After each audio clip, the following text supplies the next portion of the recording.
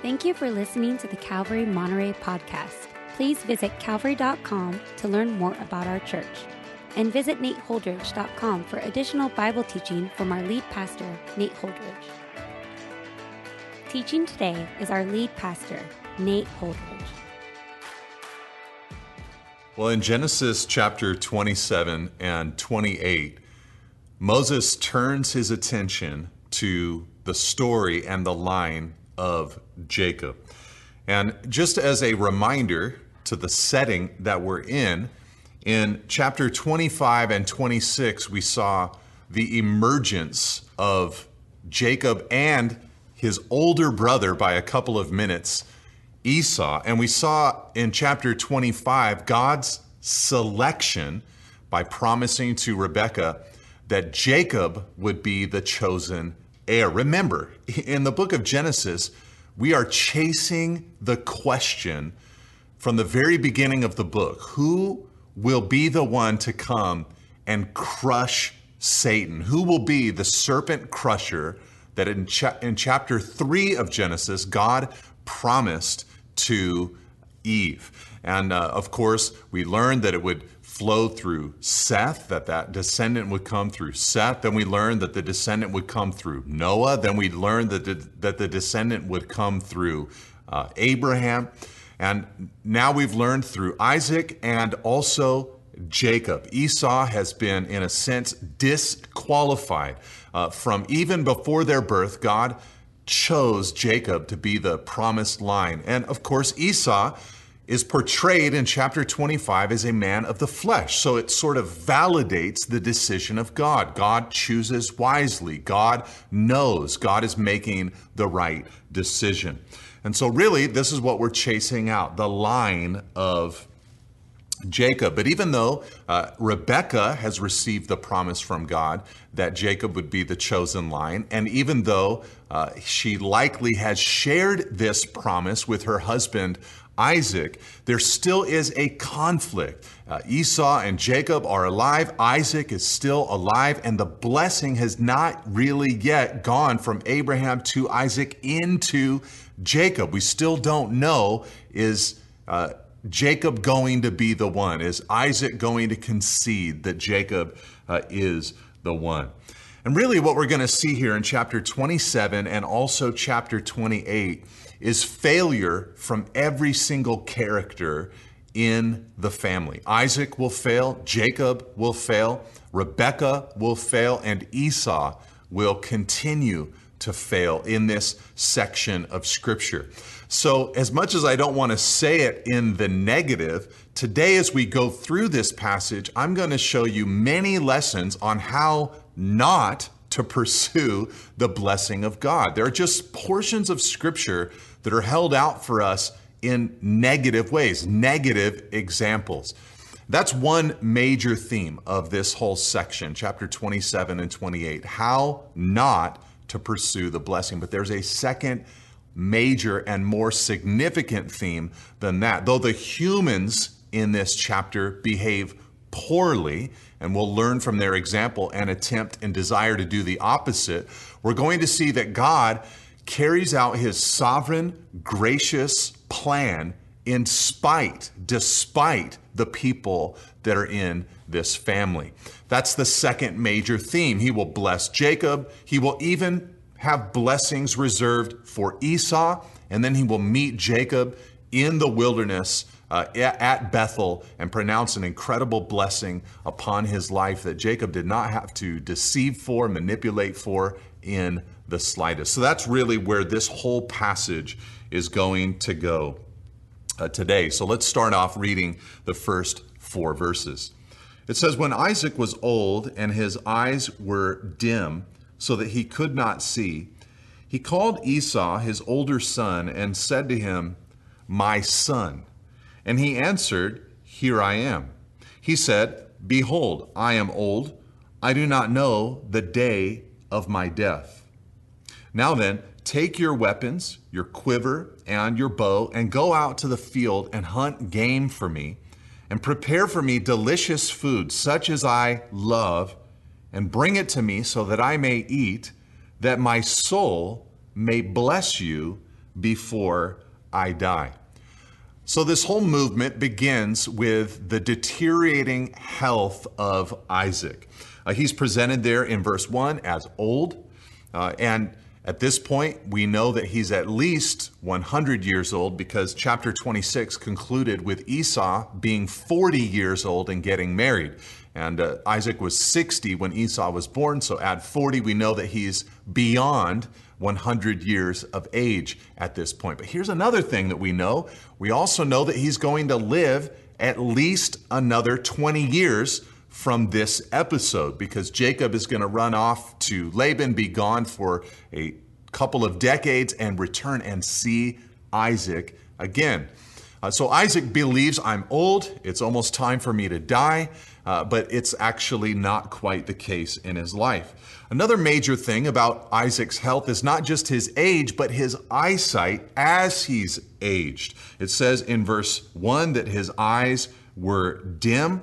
The idea here is that he cannot see, and this is going to be very important to the story, the development that follows, because he can't see Esau and Jacob. Isaac is going to make a mistake, but even this mistake is going to be governed by the sovereign hand of God. Notice also that when he calls Esau to himself, he says, my son. Remember, Jacob is supposed to be now the chosen line. He's the one that the serpent crusher will come from. He's the one that will receive the promise, the blessing of Abraham upon his life. But Isaac goes to Esau and says, no, you are the one. You're my son. You're the one that I think should have the blessing upon his life. And so Isaac tells Esau to go out because he's a hunter. And he's always loved the game that Esau has hunted. And he says, go get for me some of that delicious food, it says in verse 4. Hunt game for me in verse 3. Food that I love in verse 4, so that I may eat, verse 4, and my soul may bless you before I die. Now, one of the things that's going to be highlighted through this whole chapter has already been highlighted right here in these first 4 verses. Isaac is very motivated, very driven by this delicious food that Esau is supposed to prepare for him. You're going to see this all throughout the passage over and over again. This phrase, delicious food, delicious meat, the food that I love. These phrases are going to be repeated throughout this whole episode. It's as if Moses is trying to draw our attention to the motivation of Isaac in making this poor decision. Remember, I told you that today, as we went through this passage, I would show you how not to pursue the blessing of God. And Isaac gives us our first lesson. Number 1, if you want to pursue God's blessing in the wrong way, then be self-willed and be driven by your passions. That's what Isaac is presented as at this point. Self-willed in the sense that he more than likely knows the choice that God has made, Jacob over Esau. But he loves Esau, we've already learned in a previous episode. He favors Esau. As much as a parent shouldn't do something like that, that's what Isaac has done.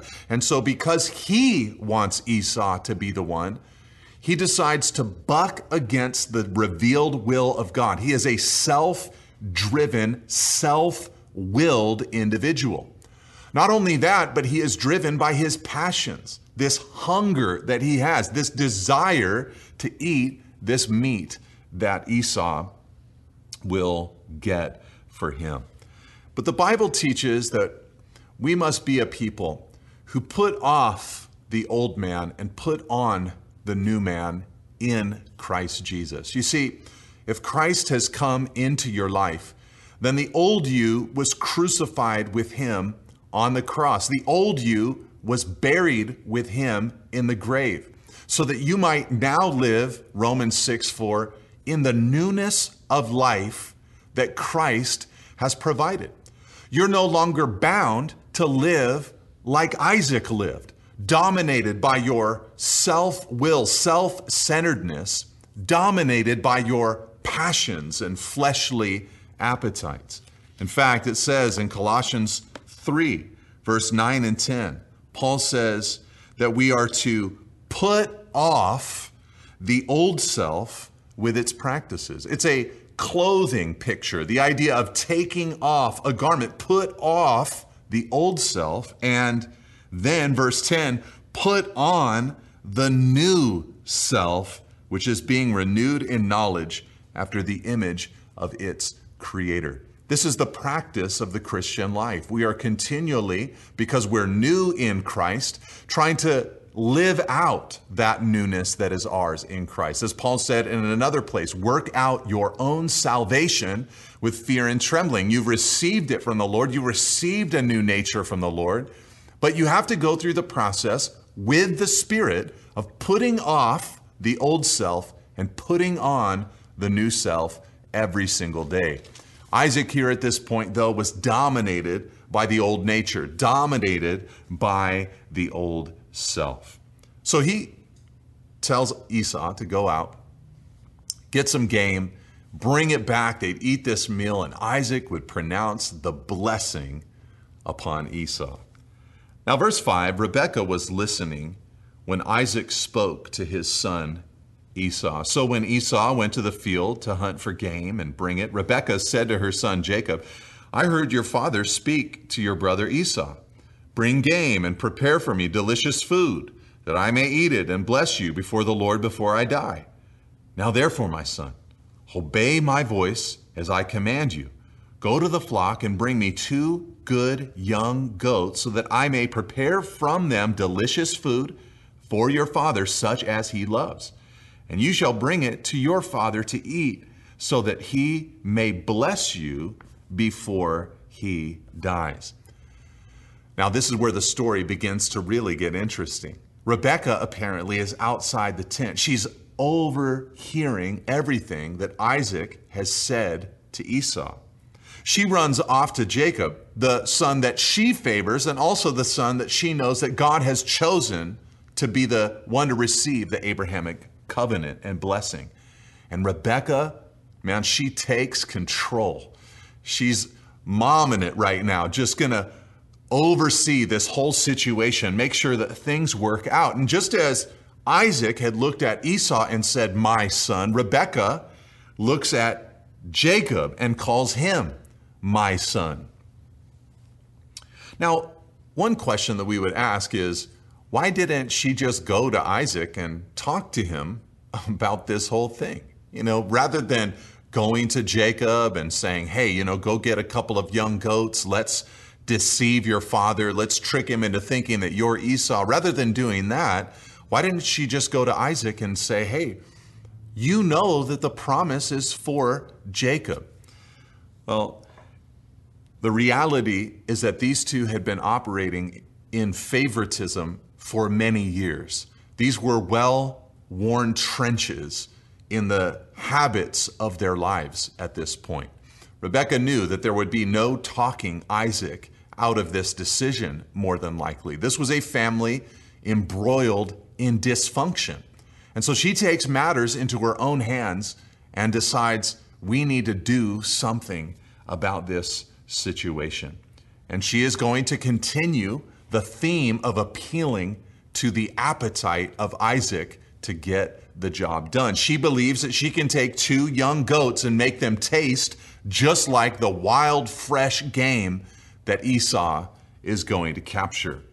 Here's the second thing you need to see about how not to pursue the blessing of God. If you want to do that incorrectly, then like Rebekah, run with the sense that you must make it happen.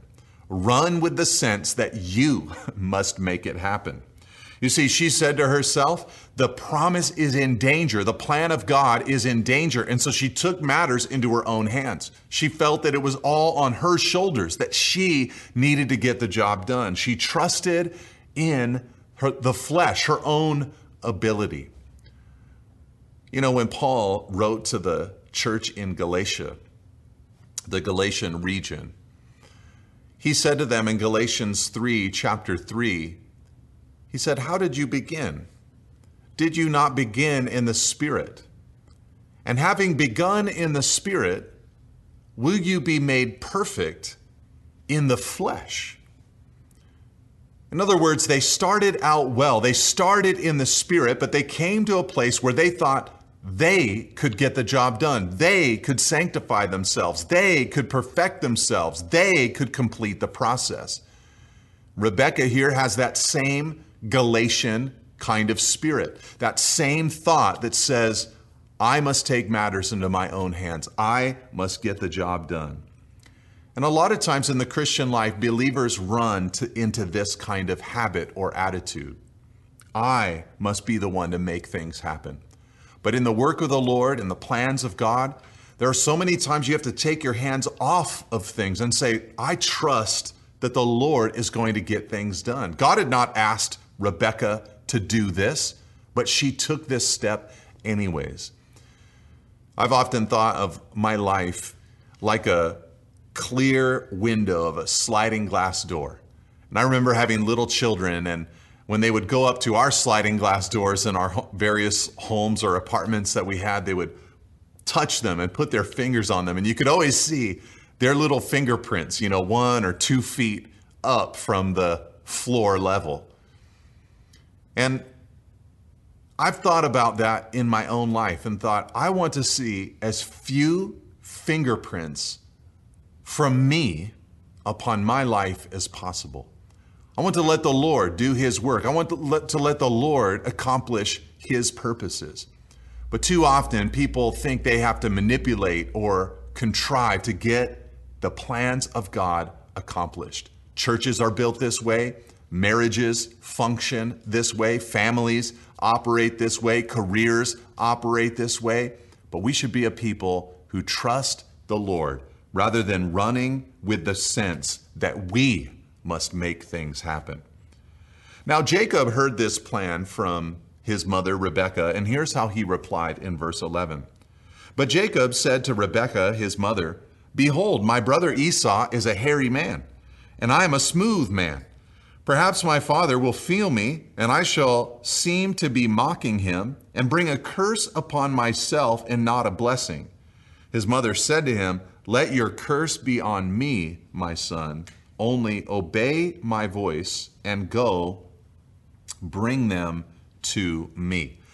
Now, I just want to remind you here that Jacob, like Esau, is over 40 years of age at this point. It would be easy to read this story and see the way that Jacob responds and think that he's 11 years old or something. I mean, he hears this plan from his mother to deceive his father. And his one big objection is, my brother's hairy and I'm not very hairy, and so I'm worried that dad's going to figure out this whole scheme. He should have objected. He should have responded and said, Mom, this is not what we need to do. You know the promise of God. I know the promise of God. Whatever dad does, it doesn't matter because God will accomplish His purposes. He accomplished His purposes for dad in the years past. He accomplished His purposes for Grandpa Abraham in the years past, and He will accomplish His purposes for me. We don't have to take matters into our own hands. Mom, we have the promise of God. We have the Word of God. Let's just trust the Lord. But instead, he was worried that the curse of his father would come upon him if he was caught in this ruse. He was going to join her in the deception. This is the third lesson on how not to pursue the blessing of God. If you want to pursue it incorrectly, then lean into deception and manipulation. Lean into deception and manipulation. Now, deception and manipulation, so often people engage in it without even really knowing consciously that they're engaging in it. They'll project a certain air about themselves, project a certain look, project a certain life, make things look as if they're better than they actually are. But we must be a people who put off lying. It says in Ephesians 4, verse 25, speaking of things that we must put on and put off, Paul said, having put away falsehood, let each one of you speak the truth with his neighbor, for we are members of one another. We must put off lying and put on speaking the truth.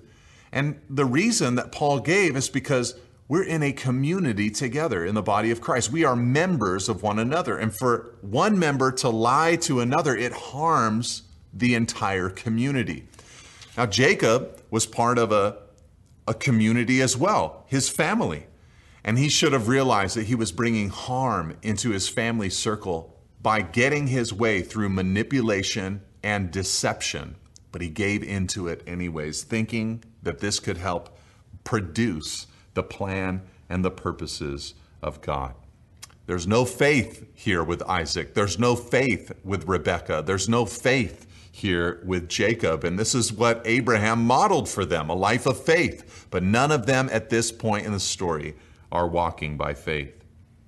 So, verse 14, he went and took them and brought them to his mother, and his mother prepared delicious food such as his father loved. Then Rebekah took the best garments of Esau, her older son, which were with her in the house, and put them on Jacob, her younger son. And the skins of the young goats she put on his hands and on the smooth part of his neck. And she put the delicious food and the bread which she had prepared into the hand of her son Jacob. Remember, I told you delicious food would be mentioned over and over again, and here you see it repeated often in these opening paragraphs. And doesn't it just feel like this is a plan that Rebekah has been scheming for some time, that this is a premeditated plan? It says that she has the finest garments of Esau in her house or in her tent. It says that she chose the best garments, prepared the delicious food, and that she had skins that were ready to place on Jacob's neck and on Jacob's arm to make him feel a little bit more like Esau to Isaac. It just seems like this was something she had been scheming for a while. So he went in, verse 18, to his father and said, "My father." And he said, "Here I am. Who are you, my son?" Jacob said to his father, "I am Esau, your firstborn. I have done as you told me.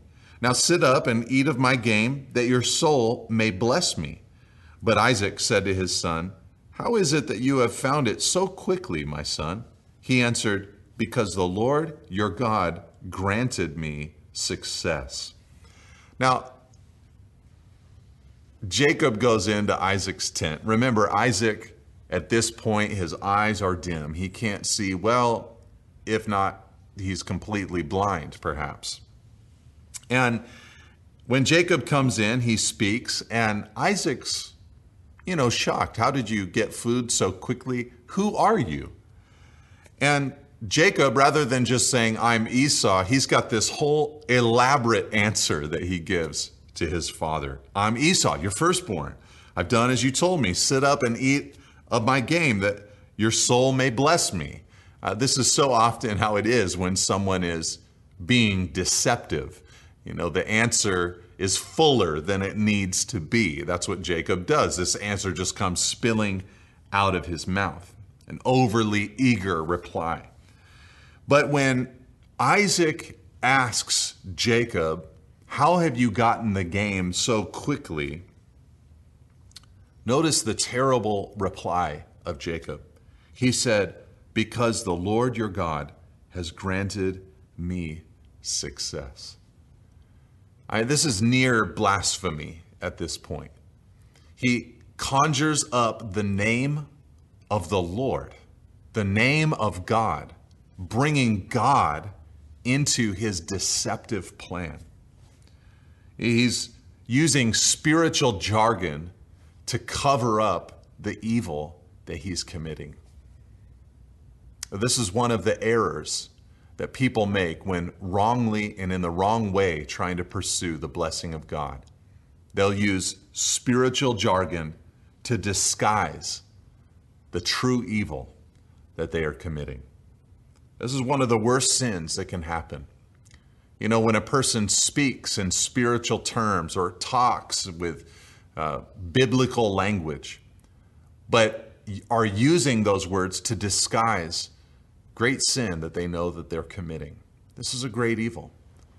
Ananias and Sapphira in Acts chapter 5 are an example of this kind of sin. Early on in the days of the church, there was a great revival. People were doing incredible things, and many people were selling their properties or homes and taking all of the proceeds and donating them to the community, the new community of the church. It wasn't something that God mandated. It wasn't something that they had to do. But in their fervor, their hope that Christ would return rather soon, and in the joy of this new community, it was something that they wanted to do. Well, Ananias and Sapphira, a married couple there in the early church, they made the decision to also sell a piece of land, a property. When they received the proceeds, they determined that they didn't want to give all of the proceeds to the church community, to the Lord. That was their prerogative. That was fine for them to do. But when they came to make their donation, what they said was that they were giving everything that they had received to the Lord, knowing full well that they were keeping some back for themselves. Again, it was their prerogative to do so, but the sin that they committed was making it look as if they were giving all when they only gave part. They used spiritual jargon to cover up the evil within. And this is a great crime in the body of Christ. I don't know if you think that this is a rarity, but I can tell you as a pastor that I've had to confront this more often than I would like.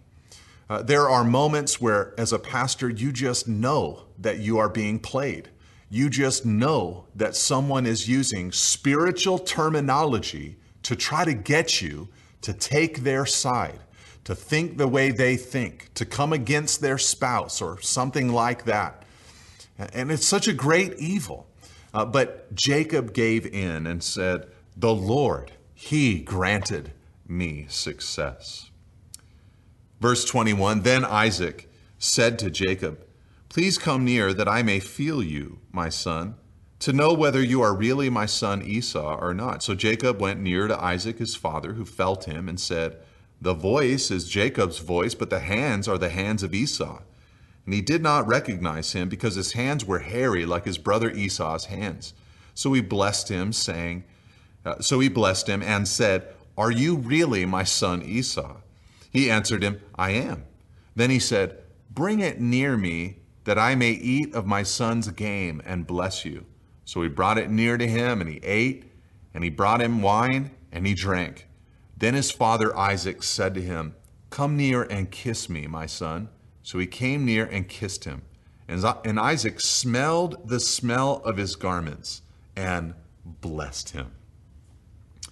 Now, all through this little movement, Jacob coming into the tent and Isaac asking his questions, Isaac is testing this whole situation. He feels that something is off, and so he offers various tests.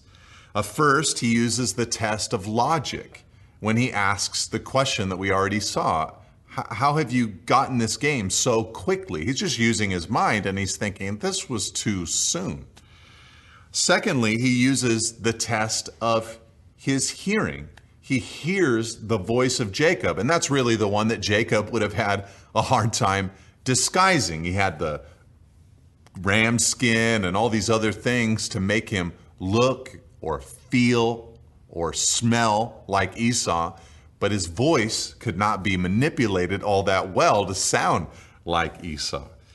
And so he used the test of his hearing. Isaac also used the test of touch. He said, "Come that I may feel you."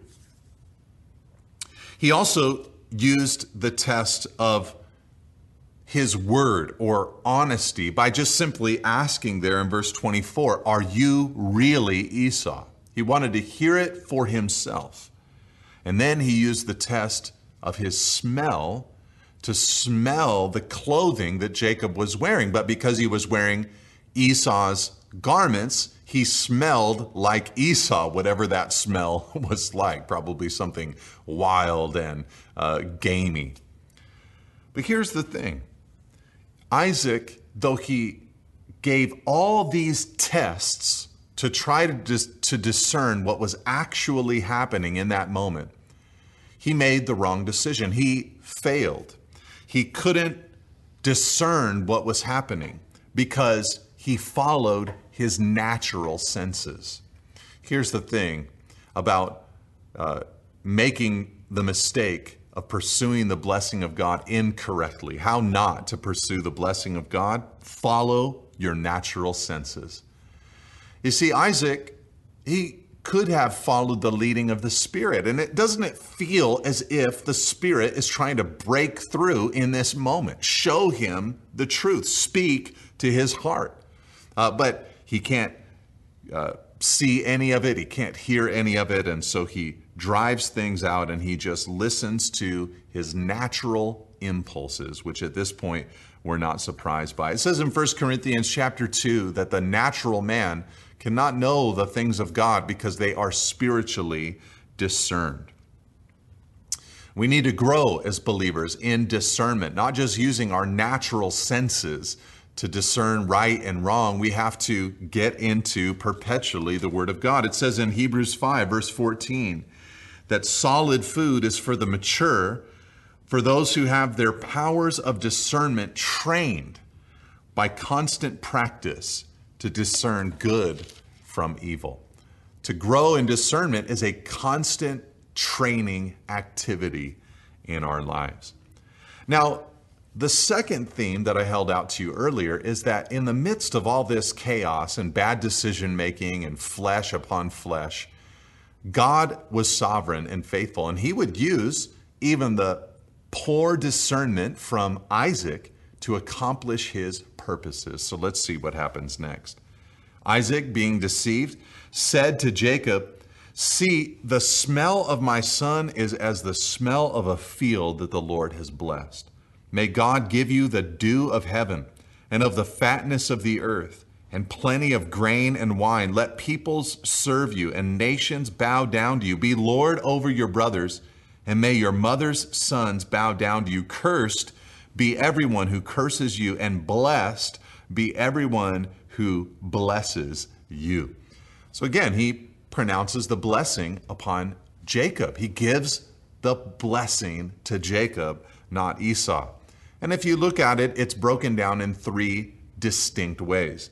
The first part of the blessing that he gives to Jacob is that Jacob would have, lots of produce in his life, that he be productive, or that the land would be favorable to him. So whether it was crops or livestock, Jacob was going to prosper off of the land.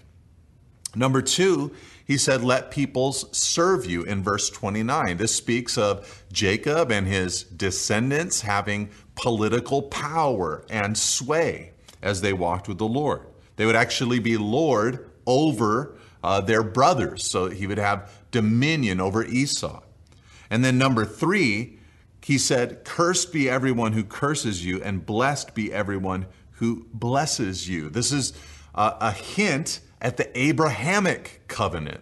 This sounds like some of the promise that God made to Abraham in years past. So Isaac pronounces this over Jacob. And of course, this is reaffirming God's choice and God's sovereign promise. Now, verse 30, as soon as Isaac had finished blessing Jacob, when Jacob had scarcely gone out from the presence of Isaac his father, Esau his brother came in from his hunting. Now, pause for a second. Remember when these two boys were born? What happened? They were twins. Esau came out first. Jacob was grabbing his heel and came out right after his brother Esau second. Here, it's like the birth story is reversed.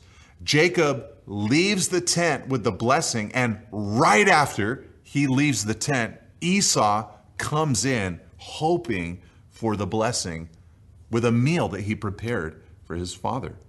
Verse 31, he also prepared delicious food and brought it to his father.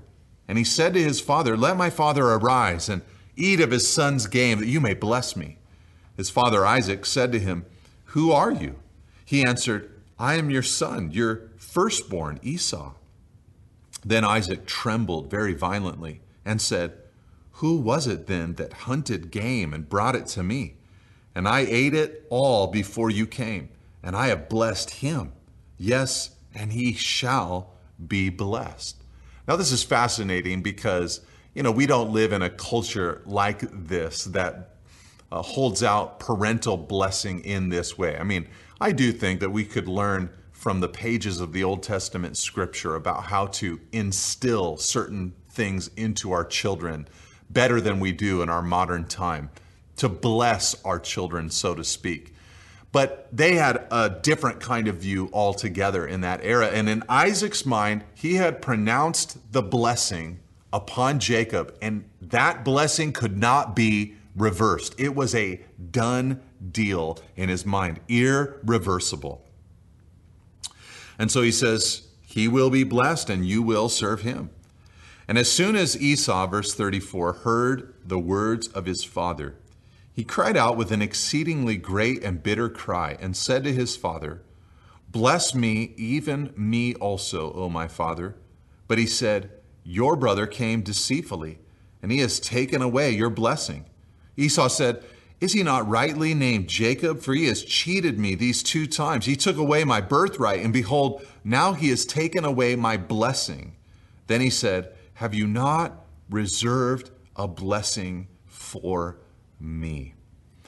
So Esau is furious and he's brokenhearted. And he says, it's right that Jacob was named Jacob. It means heel catcher, but came to over time mean cheater or deceiver. The idea being that he has tripped Esau up. And Esau says he's done it to me these 2 times. He took the birthright that belongs to the firstborn, and now he's taken this additional blessing as well that comes from God through his father. Isaac answered in verse 37 and said to Esau, "Behold, I have made him lord over you, and all his brothers I have given to him for servants, and with grain and wine I have sustained him. What then can I do for you, my son?" This is Isaac's way of, again, saying what's done is done. Now, there is a question as to whether at this point Isaac is submitting to the plan of God or whether he's just submitting to the customs of the day and thinking that there's no way he can overturn this blessing that he's given to Jacob. But at this point, he at least concedes. He says, there's nothing I can do. I cannot overturn the blessing pronounced on Jacob. Esau said to his father, "Have you but one blessing, my father? Bless me, even me also, O my father." And Esau lifted up his voice and wept. Now Esau here is, overwhelmed. He's broken up by this whole thing. And if you were just dropping into this story without any pre-existing knowledge about Esau and without knowing Esau's future, like we do here in the book of Genesis, you might be excused for feeling that Esau is a great victim in this whole story. But in this story, everybody's a victim and nobody is without guilt. They're all hurting each other and they're all hurting themselves. Remember, Esau was the man who had previously sold his birthright for a bowl of soup. He's acting like he was the big victim, but he was in control of that situation. He gave his birthright away for basically nothing. That was on him. But here he's acting like he's the victim. Now, it's true in this story, everyone else has been guilty up to this point. Isaac, Rebekah, Jacob, but now Esau, he comes in and he says, "Father, please, you must have a blessing for me." You know what this is? This is caring way too late. Just caring way too late. This is how some people pursue the blessing of God. Carry on in life as if God has no jurisdiction upon their lives. Carry on in life as if his word means absolutely nothing. Carry on in life as if every idea they have is a good idea. Carry on in life without searching out the will of their Father in heaven at all. Then disaster comes, partly as a result of their own decision making, and then at that point, they really begin to care about the things of God. It's just a little too late here in Esau's life. It's hard for us as the readers to feel that this is godly sorrow. It feels like the worldly sorrow that Paul spoke of in 1 Corinthians chapter 7. Tragedy has struck. He's sorrowful for himself. There's no repentance. There's no change. It's just him concerned that he has lost out on this blessing. He began to care for this blessing way too late in life. Where was this attitude years earlier? But with a bowl of soup. So this is a man who is caring way too late. Then Isaac, verse 39, his father, answered and said to him, Behold, away from the fatness of the earth shall your dwelling be, and away from the dew of heaven on high. By your sword you shall live, and you shall serve your brother, but when you grow restless, you shall break his yoke from your neck. Now here again is the theme of God's sovereign grace. There is some blessing reserved for Esau. It comes in three parts. Basically, it's predicted that Esau's descendants would not live off the fat of the land, would not live with the dew, making their land filled with moisture. Instead, they would live away from all of that. And Esau's descendants, the Edomites, did live in the mountainous, rocky, hilly terrain that was not a very productive place to live, produce-wise. He said also, you'll become a fighter. By the sword you shall live. And the Edomites were a warrior people. They kind of had to be because of where they lived. In the mountains, they had to defend themselves. They had to fight for themselves. They had to fight for their sustenance.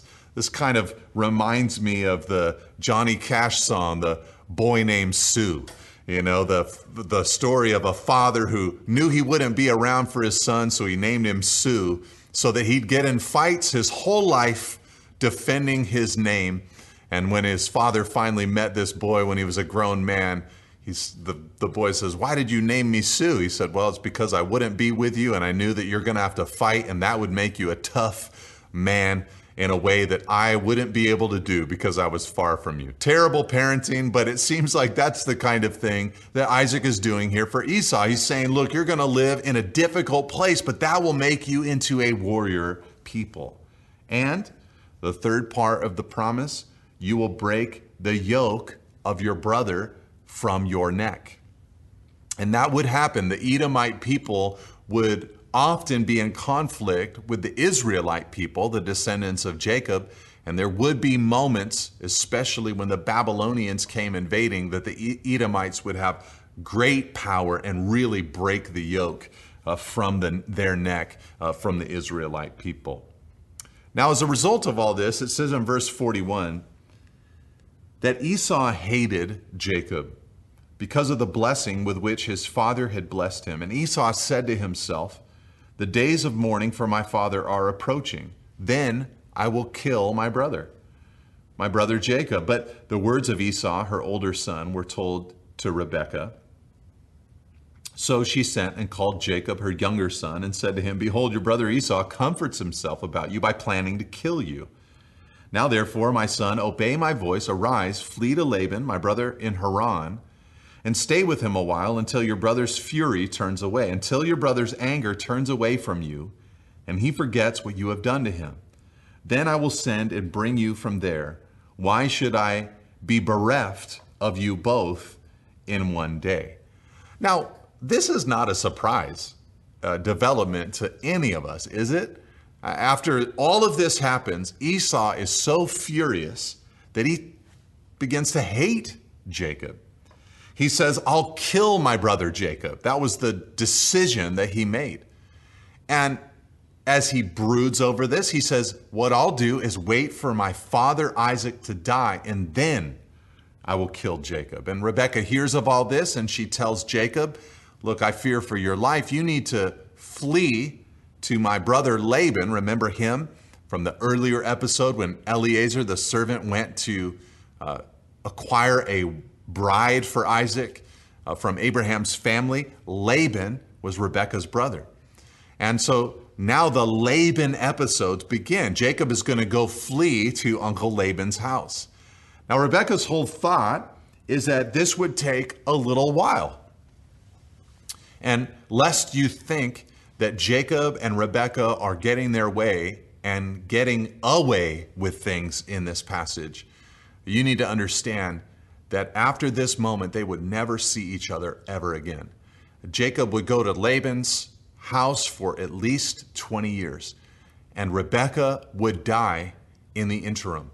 They would never see each other ever again. They might have gotten their way, but they paid a great price to get it. They really gained nothing that God wasn't going to give them in the first place, and they lost a lot. They complicated their lives with these decisions.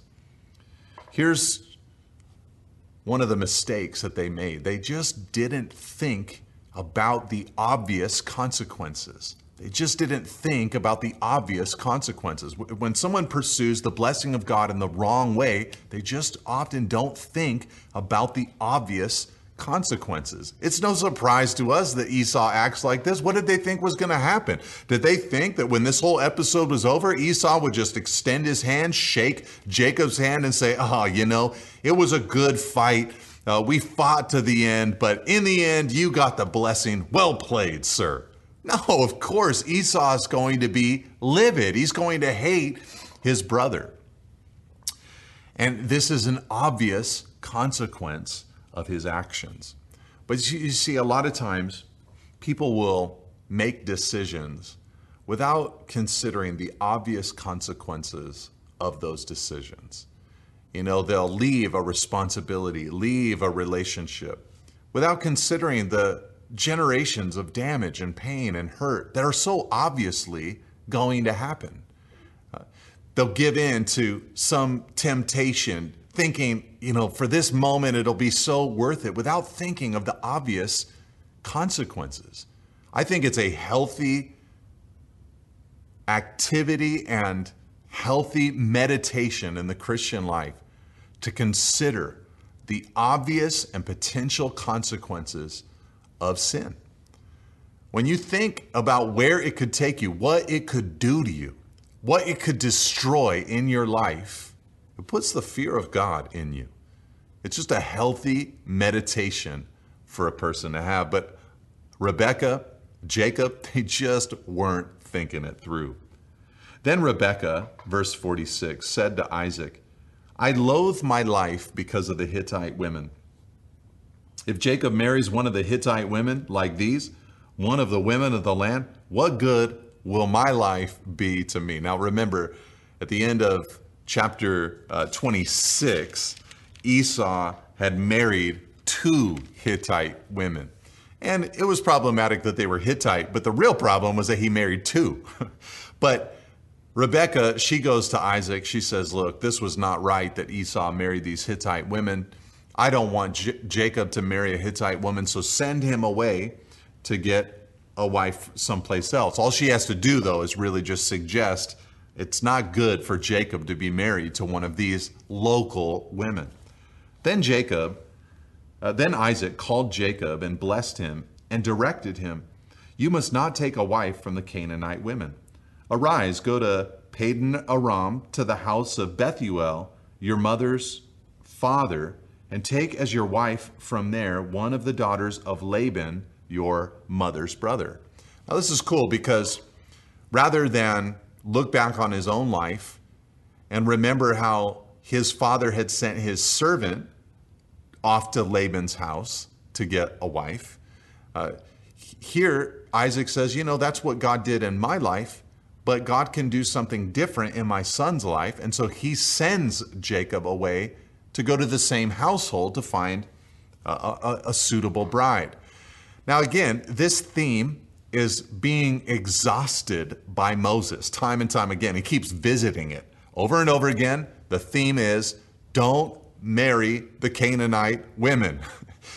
It's as if Moses has a little bit of insight into what is coming in Israel's future. There they are wandering in the wilderness on their way to the promised land when they receive the book of Genesis.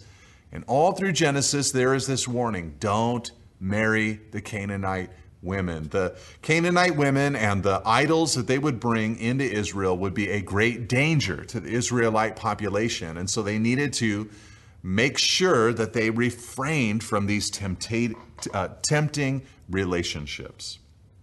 Then Jacob goes on and says, God Almighty bless you and make you fruitful and multiply you, that you may become a company of peoples. May he give the blessing of Abraham to you and to your offspring with you, that you may take possession of the land of your sojournings that God gave to Abraham. Thus Isaac sent Jacob away, and he went to Padan Aram, to Laban, the son of Bethuel the Aramean, the brother of Rebekah, Jacob's and Esau's mother. Now, here at this point, what does Isaac do? He's sending his son Jacob away, and it's like almost a by-the-way moment where he says to him, oh yeah, and the blessing of God Almighty be upon you. And he takes the Abrahamic blessing, the full Abrahamic blessing, and he just deposits it onto his son. It was a confirmation to Jacob. You do have the blessing. It will flow from Abraham to Isaac to you. And this is how the whole story should have gone. What should have happened is that all of the deception, all of the manipulation, all of that should have been deleted, and Rebekah should have just gone up to Isaac and said, I really don't want Isaac to marry one of these local women. And Jacob should have said, you know, that's true. Let's send him away. And in sending him away, should have pronounced this blessing upon his life. Now Esau, verse 6, saw that Isaac had blessed Jacob and sent him away to Padan Aram to take a wife from there. And that as he blessed him, he directed him, you must not take a wife from the Canaanite women, and that Jacob had obeyed his father and his mother and had gone to Padan Aram. So when Esau saw that the Canaanite women did not please Isaac his father, Esau went to Ishmael and took as his wife, besides the wives he had, Mahalath, the daughter of Ishmael, Abraham's son, the sister of Nebaioth. Now here Esau looks at the whole scene, and he's portrayed as a son, a grown man, but a son who is fighting for his father's approval. And he sees how Jacob has been sent away to marry a woman who's not a local. He realizes that he has married two local women and that his parents don't like them. So he decides that he'll also marry someone from within the clan, so to speak. He goes to Ishmael, Isaac's older half-brother, and finds Ishmael's daughter, this woman named Mahalath, and he marries her, brings her into his family. Now this is fascinating because God has rejected the line of Ishmael and God has rejected the line of Esau, and now these two lines converge together in a sense, these two rejected lines. But here's what Esau is doing. He is trying to fix things with more sin. He's trying to fix things with more sin. You know, he's just looking at the situation and he thinks to himself, oh, I know what I'll do. They don't like the way it is here. I'm just going to add a third wife. It would only compound the problem. Now Jacob, verse 10, picking up his story and following now him. So now we're leaving Esau and following Jacob. We're even really, in a sense, leaving Isaac and following Jacob. The promise is now with him. Now Jacob left Beersheba and went toward Haran. That's a journey of about 550 miles. It would take Jacob about a month to take this journey. And he came to a certain place and stayed there that night because the sun had set, taking one of the stones of the place. And he put it under his head and lay down in that place to sleep. And he dreamed, and behold, there was a ladder set up on the earth, and the top of it reached to heaven. And behold, the angels of God were ascending and descending on it. Now this occurs, we'll learn later in the text, in a place called Bethel. It was Luz originally. He'll rename it Bethel, which means house of God, house of the Lord. And this is about 60 miles from Beersheba, where he started his journey. And he goes at night and he lies down to go to sleep. He takes a little rock and he puts it there at his head. Some scholars think that he just had it near his head, kind of a headboard type of thing. Others think that he actually was using a small rock as a pillow, maybe creating a little bit of elevation and putting a blanket or material on top of it to soften it up. But he takes this rock, he lies down, and as he sleeps, he dreams. And in his dream, he sees a ladder, it says. Now, sometimes with the Hebrew, it's difficult to know exactly what word should be used in our English translations. And this word ladder is one of those tricky words. It probably means something like a staircase or a passageway. The angels of God are ascending and descending upon it, which helps us see that it's not just a ladder that is one way at a time, but is both lanes heading in both directions simultaneously. It comes from the earth, its top reaches to heaven, and the angels of God are ascending and descending upon it. Now, keep this story in mind for the future when we get to the moment when Jacob will come back to his family 20 or so years later. Here he is leaving his family, leaving Beersheba, and at night he has a dream, an encounter with God.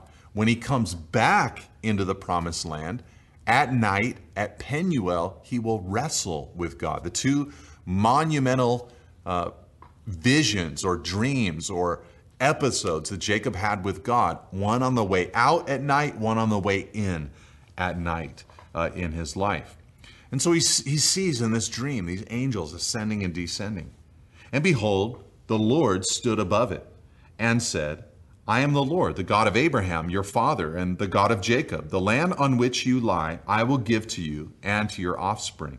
Your offspring shall be like the dust of the earth, and you shall spread abroad to the west and to the east and to the north and to the south, and in you and your offspring shall all the families of the earth be blessed. Behold, I am with you and will keep you wherever you go, and will bring you back to this land. For I will not leave you until I have done what I have promised you.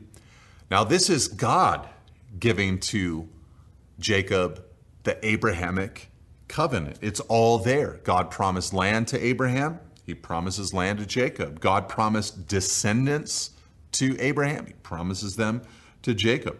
God promised that through Abraham, all the nations of the earth would be blessed, and he promised that same thing to Jacob. But the big thing that Jacob receives here is the presence of the Lord himself. The presence of the Lord himself. He got all these promises, but there is God at the top of this ladder, the top of this staircase, and Jacob is receiving the Lord. At this point in Jacob's story, he's really not portrayed as a very godly person. And really, to be honest, in the chapters to come, we're not going to really see him as a very godly, sanctified kind of person. You know, that's one of the fascinating things about the patriarchs. You look at Abraham, Isaac, and Jacob, God worked in their lives in very different ways. So often we want to put God in a box and think that if this is how he worked with Abraham, it's how he'll work with me. If this is how he worked with Isaac, it's how he'll work with me. If this is how he worked with Jacob, it's how he'll work with me. But he works in different ways with his men.